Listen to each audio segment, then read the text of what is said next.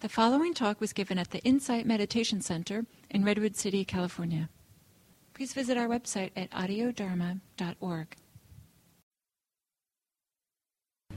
Great. I wanted to talk a little bit about truth, telling the truth and courage. As Gil talked about before, it takes courage to actually be with what's difficult in ourselves. So in our own practice, telling the truth to ourselves means seeing what's difficult. And so that's it can be very easy when we're sitting there meditating and, we're a little bit bored, to just want to jump into what feels good. We just kind of jump into the future, the time when you're not bored. And you just kind of want to go there. But the truthfulness of the moment is like really being with that moment of possible boredom that, it doesn't feel good to be bored. This is an unpleasant experience. That's the truth of that moment. And that moment isn't a moment to be gotten rid of, but a moment to be really fully present for it. And the same thing with any of the difficult moments that arise. As we practice, I think we all come face to face with our fears or insecurities or doubts. And so showing up for those takes courage. Instead of trying to, let me see if I can get calm. Let me get really peaceful, instead of experiencing those pieces. Another area that it takes a lot of courage is in relationships. Telling the truth in relationships speaking the truth in relationships is essential for intimacy, for closeness with people. It's essential in the creation of community like this. And one of the things I'm so glad to hear so many of you brought up, how important it is to tell the truth with compassion, with seeing the other person that we're talking to. Even if we're talking about ourselves, still seeing that there's this other human being there that we're speaking to. Sometimes people mistake telling the truth. Like for instance, I've had friends who've told me really difficult things about myself. And they were really painful at the time. And years later, I am so grateful. They were just so important for me. But they were told to me with a kindness, so that I didn't immediately get defensive and push it away, but I allowed it to enter. But sometimes we mistake telling the truth with, I don't know how many of you have been in long-term relationships where you sometimes, either it's been done to you or you do it to the other person. You have this long laundry list of what's wrong with the other person, and that's kind of a common thing that happens, and it seems like it's true, if you're deluded, it seems like it's true, and but it's really coming out of resentment, out of anger. So even if some of those things might be the facts might be correct, the truth of what's being said isn't there. It's not available. And the other area where it can take a lot of courage is in society, either in the workplace, when there's unethical things going on, or in society as a whole in terms of injustice and prejudice. There's a big difference between not lying and telling the truth, right? So a lot of people feel they're very honest, but they don't step out of their comfort zone and have the courage to speak when it might be really helpful. So I want to share a story. A number of years ago, I was in this the Community Dharma Leader program out of Spirit Rock, and it's a part of the training is we have these week-long retreats a couple of times a year. And it's a group of about 80 long-time practitioners. And we started out as strangers and very gradually built a community. And the heart of the building of that community was speaking the truth, telling the truth, sharing the truth. And we were, I think it was one of the, we'd already established a relationship, so we all pretty much knew each other. And two of the participants decided to get married. And they decided to get married at the retreat. And so, so it was a retreat where you do some sitting, but it's a lot of study, a lot of things like this, where we talk a lot with each other, do process. So it felt very appropriate to have their wedding party, in the evening, one night. And so everybody was kind of bubbling in excitement about it and congratulating, and there's just like a lot of very happy, up energy there. And every day, we'd usually, all gather in a circle, and we'd check in, if people had something to say, would, be brought up. And this one woman said, she sort of hesitantly spoke up, and she said, I'm really happy for my friends here, that they're getting married, but the truth of it is, I've been recently widowed, and I'm actually really sad, and the marriage just makes me hurt, makes me want to cry, and I didn't want to say this, in front of women. People keep asking me, isn't it great, but I'm not enthusiastic, and I had to tell, I felt I should say this. And a couple of minutes later, as people just kind of hung with that, somebody else said, I'm really happy for them also, but, I'm a lesbian, and I've been in a relationship for decades, and it just makes me so sad that I can't acknowledge this, and again, the room sat in silence, and then the bride spoke, and she said, your sadness doesn't take away from my joy of this marriage. In fact, the intimacy that you've given me is a real gift, and and we were able to hold this. Especially the marriage with the acknowledgement of the impermanence of life. You marry, you lose someone. That's going to happen. And we were able to hold all the sadness and the joy in a very incredibly much more intimate space because those two women had shared the truth. And I think that's the beauty of a community like this, where that's it's not that easy to do it in every environment, but a community like this really supports that. And the last thing I want to say, is telling the truth doesn't always mean saying what's on our minds. In fact, most of the stuff in our minds is usually best left unsaid. Right? But the Buddha gave these wonderful guidelines, and to ask ourselves: is it true? Is it kind? Is it helpful? Is it the right time? And at the retreat, it was the right time, and it was kind. It was true, and it was very helpful.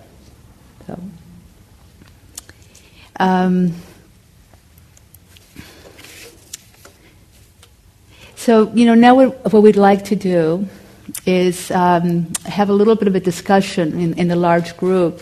And what we wanted to talk about is what motivates us to be truthful.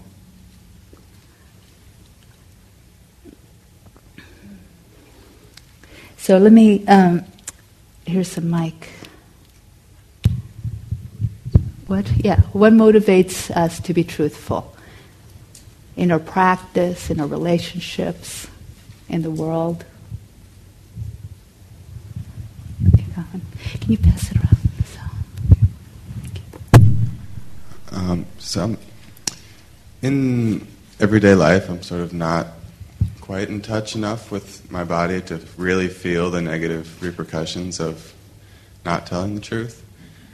So sometimes I actually tell the truth, or I'm ethical, sort of out of a future fear of feeling bad while I'm on retreat. Which I don't know if that's necessarily a good thing, but I know, I'm going to feel this later when I'm sitting, so I'm just going to hold off. Thank you. Behind you, over there.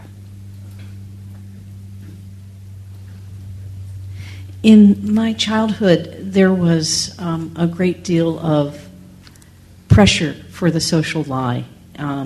For a lot of, my mother would tell me things and then say, "Don't tell your brothers this," and everybody was going around behind everybody else's back. And I just got to the point where I decided I was never, ever going to live my life that way. And I tried very hard, and it is hard. You were put it wonderfully when you said truth is a hard partner to dance with.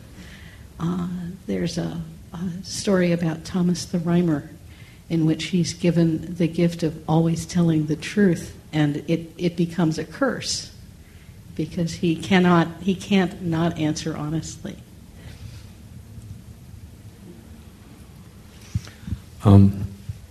I was reminded of, I don't know who said this, it was Mark Twain or whatever, but, tell the truth, that way you don't have to remember anything. And it's like, it's a great weight. When I feel like I've kind of been struggling with something and thinking hard, and when I just tell myself the truth, or just, tell somebody else the truth, it's like, no matter what the risk is, it's like, oh, God, that was, what a weight off. That's yeah. Thank you. David? I find that the closer that I can live in accordance with the deepest truths, the easier my life is. Like the truth that there's no self, that I don't exist, or the truth that everything's changing, or the fact that I'm going to die, and that everybody that I encounter will die. So those universal truths, or that grasping is suffering, to be able to live in accordance with those truths is much simpler, and it's just a great relief than to try to keep up with all of the selves that keep appearing and keep validating all those selves. Great, thank you.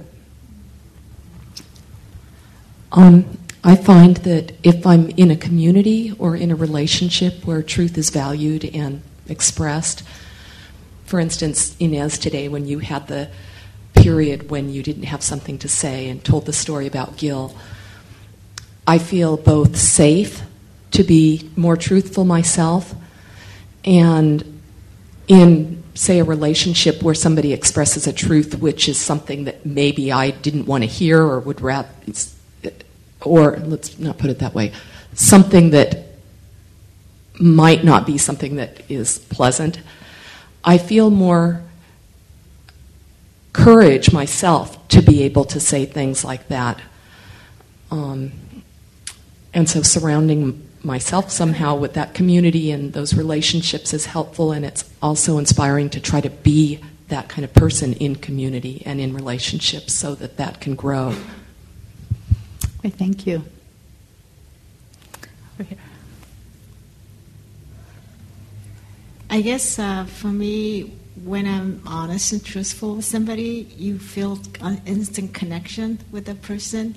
So you put your guard down. So I feel like some people you spend hours, but when you're not really open and be honest with each other, there's this kind of wall there.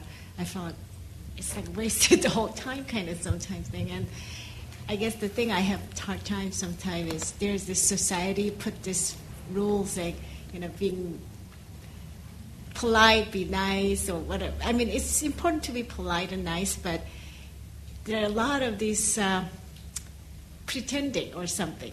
It's like, there's a talk about there's this big elephant in the middle of the room and nobody's talking about it kind of thing. That kind of thing really bothers me. So I think that's one reason I like coming here, a place like this, that you can really be honest about, I don't know, things, not pretending. Great, thank you. You can talk about the elephant.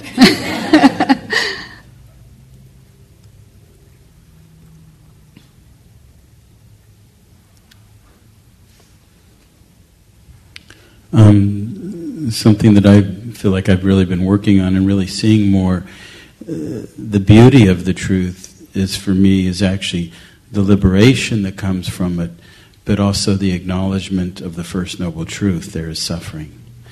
And so it's like the scales of justice that I have to acknowledge that so they can be weighed and be balanced, because the more we come into the truth for myself, I'm acknowledging what it really means to be human and to have the mind of a human being and everything that it creates, and in my relationship to myself and to other people. And as the more I feel like I'm trying to move to what feels more skillful and truthful, can also have a lot of suffering and sorrow in the relationships because they have to change.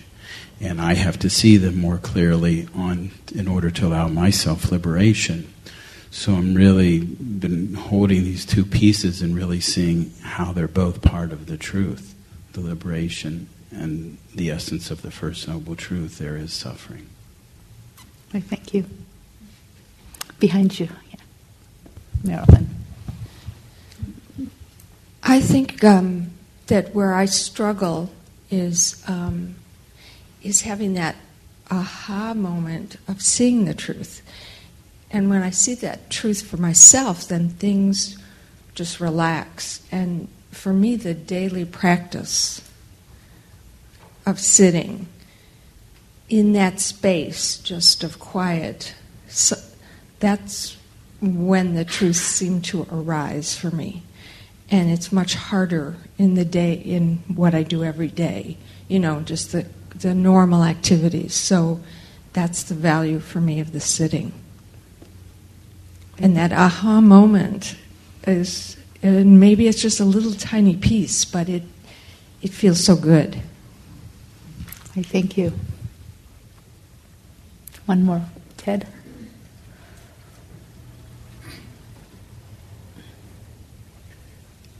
Yeah, I really connect with that. It seems like truth, or in one of the suttas, right speech, we want to speak what's true, correct, beneficial, and then you can add timely. It seems like truths are something that we discover, and the more truthful something is, the more freedom and relaxation and simplification of things become. But it doesn't mean that we're done. There's another step, and then when we find more relaxation, then it's more truthful. The opposite, I discover also, if it's not true, causes a whole lot of restlessness. So it's kind of like a pinball machine, maybe.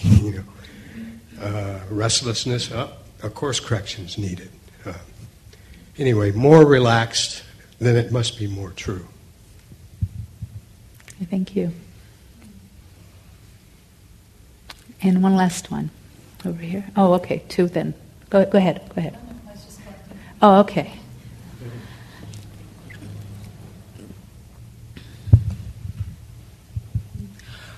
For me, understanding has always been very important. I guess I'm just curious about things. And I believe that without being truthful, there is no hope in being understood. And also, there is no hope in understanding anything without being truthful and honest. So that's the value of honesty for me. Great, thank you. So what we're going to do next is we're going to, if you could pass both mics towards the front, that'd be great. So thank you.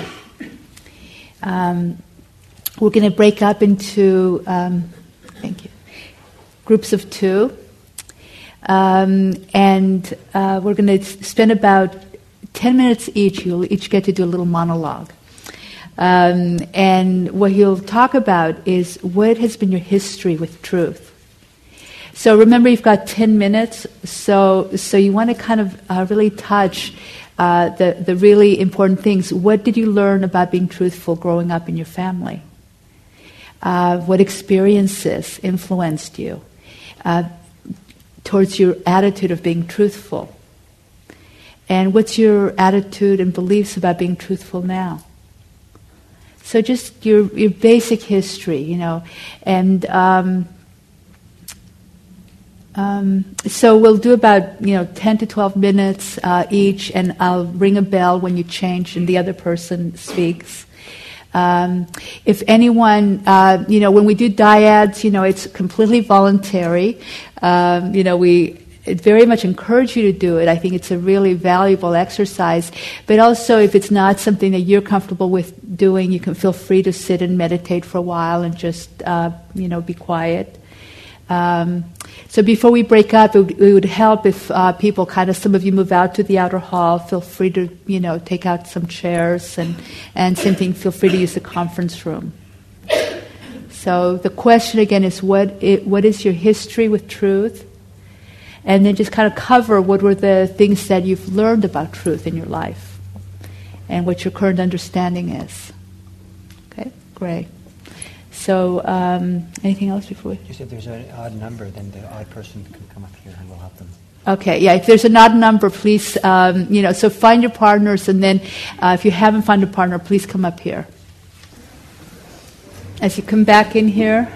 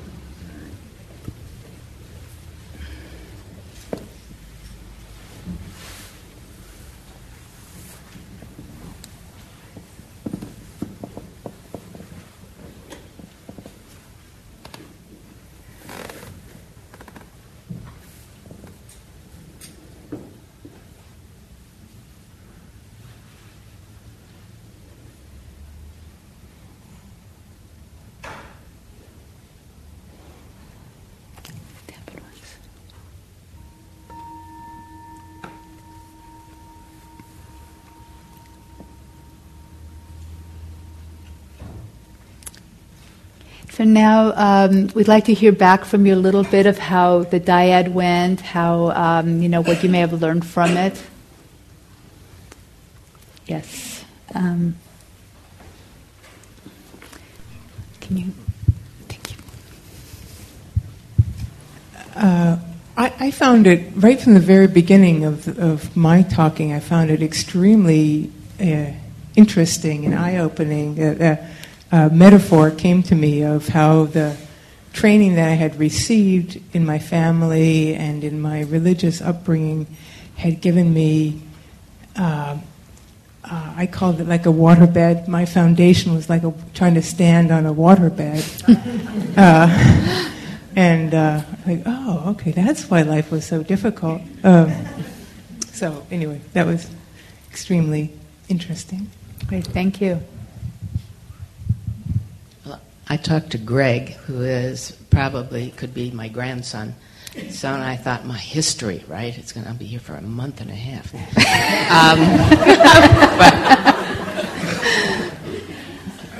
But actually, it was quite wonderful talking to somebody your age, and the issues aren't all that different about dealing with truthfulness and honesty.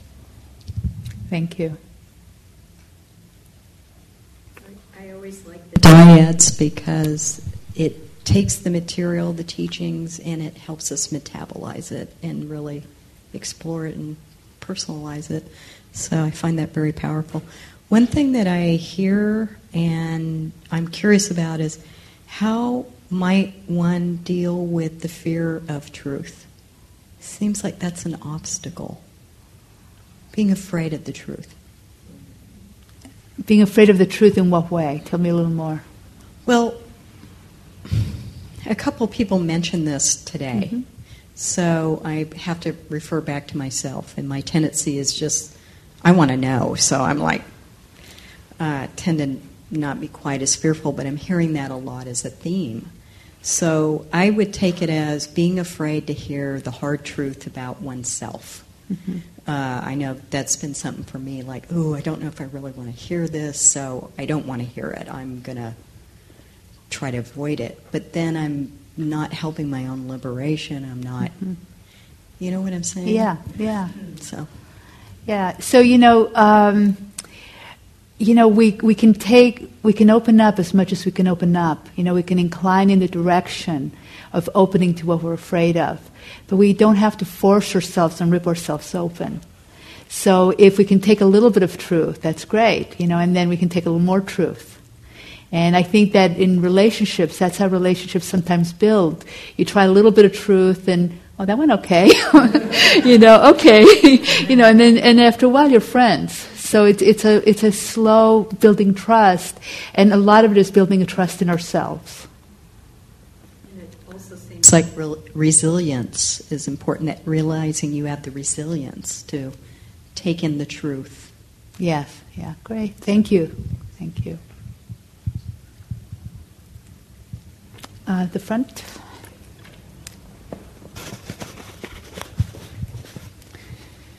One thing I was noticing about it is that it seems that there's many situations in which a balance between compassion to the self and compassion to another person enters into issues of honesty and truth.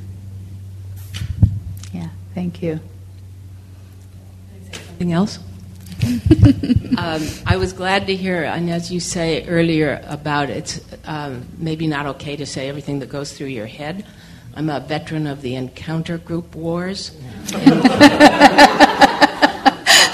I'm probably not alone, but in which we really thought there was an absolute value to just saying any damn thing you wanted to say about anybody else, and the harsher it was, the more value it had. And it was, in fact, incredibly destructive. Right, thank you. I was just thinking about fear and truth. For myself, I see fear, like when I talk on the mic, I'm very nervous. That's a strong sense of self that I'm protecting or afraid, or I see fear always has strong self in it. Whereas truth, if you really look at a truth, there's really no self in it. There may be the fear of the self part in that, but fear and self are connected. Truth and strength seems to be something that's connected, or truth and more like not self, or more like calm or liberation or something like that. They seem to me to be two. If I see fear, I look at just fear. It might be associated with something talking, but it's strong self that's coming out. Anyway. Okay, thank you. The grandson. I'm going to reference pop culture these days, so I don't know. Right. Stephen Colbert has a great word called truthiness, which is something that seems true but actually isn't quite true. And in talking with Ellen, I was really struck by how conditioned we are by our mass culture. Ellen grew up in the 1950s, and in that culture, and I'm sort of growing up in this one now. And how truth isn't really integrity and honesty are sort of things that are thrown out as being valuable, sort of like, oh yeah, integrity, like that's good. But we just don't have a lot of strong role models, and it's really not valued if you look at case by case basis. Really not valued on a wider cultural scale. So I think that just seeps in over and over. I mean, my example was downloading music. It's something that widespread among my generation and isn't really seen as being unethical or wrong by, I think, the large majority of people who do it. I've been really questioning it recently. it's taking something which isn't offered to me. So things like that, I think, are just really integral in sort of shaping our conceptions of how we relate to the truth. Imagine if we had an Oscar for honesty. Yeah. Honesty in the movie industry. Behind you, please. I think they were talking about dealing with when people are honest with you, telling the truth, and having a difficulty with it. But for me, I feel like I want people to be honest with me, tell me the truth how sometimes, and they seem to be afraid to be honest and tell me the truth, how they really feel, how they whatever. And I have a hard time sometimes, like, why don't you just tell me whatever the truth, how you really feel about things, instead of just being polite and being nice about things. So I think it kind of both ways. Thank you. John? I guess related to this, when I'm having a strong reaction to someone or an emotional conflict with them, something I've found extremely valuable is what I think has been termed the nonviolent communication model. And I do my own version of it, but incorporating another sort of great Buddhist idea, from Zen, it's the don't know mind. And in the nonviolent communication model, for me, offers, instead of saying, you really, are a jerk, the way you treated me, or, what you did, but it says the first thing to do is try to just tell the facts of what happened, what went on in the simplest way, and things that you could actually agree about. And often just in the simple sorting out what happened, not the opinions, not the interpretations, then the problem can be resolved because you perceived what happened. It's very different. But then from that, then to say, what is your own subjective, emotional experience with it? And that's very different from presenting, this is the way I really feel about you as the truth. And saying, this is what's true in my own mind, my own emotions. And then there's an opportunity to exchange that back and forth. And with sort of that don't know mind, you're actually learning what's going on, learning, quote unquote, the truth. And then the final step of it, too, is then to ask something very specific that the other person can do to address the problem. And there's sort of another element of truth there. It's just not saying, just stop it, or just get better, or it's saying, this is what exactly you can do that would help me, or this is what I propose we do. And there's an element of truth in that, because also it enables you in the next step to have a foundation of a factual thing. Were we able to do this or not? And simplifying it. So. Thank you. This way, this direction.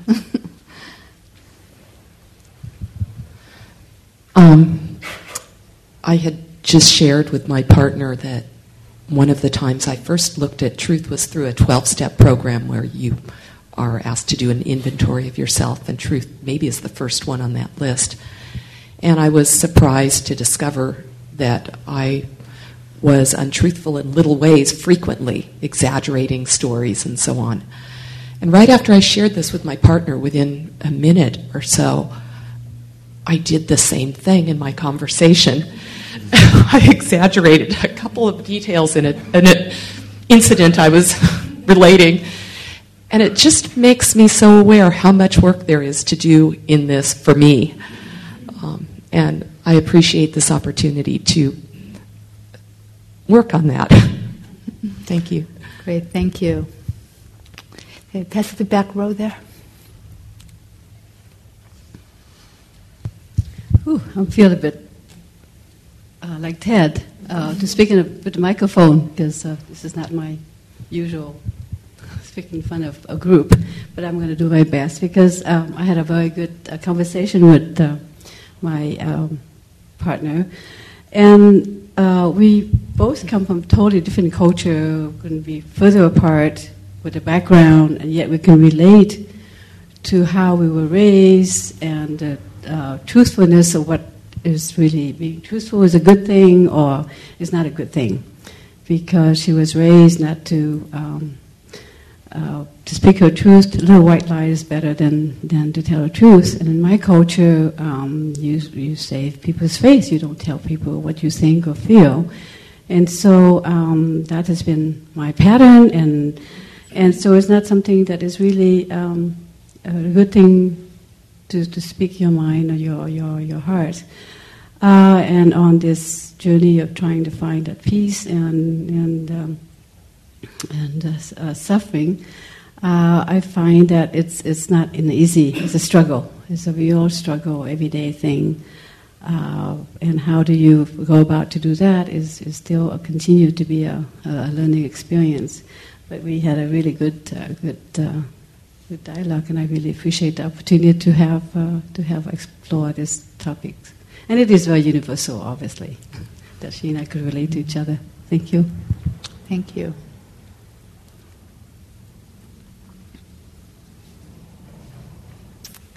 Great. So you're ready for lunch?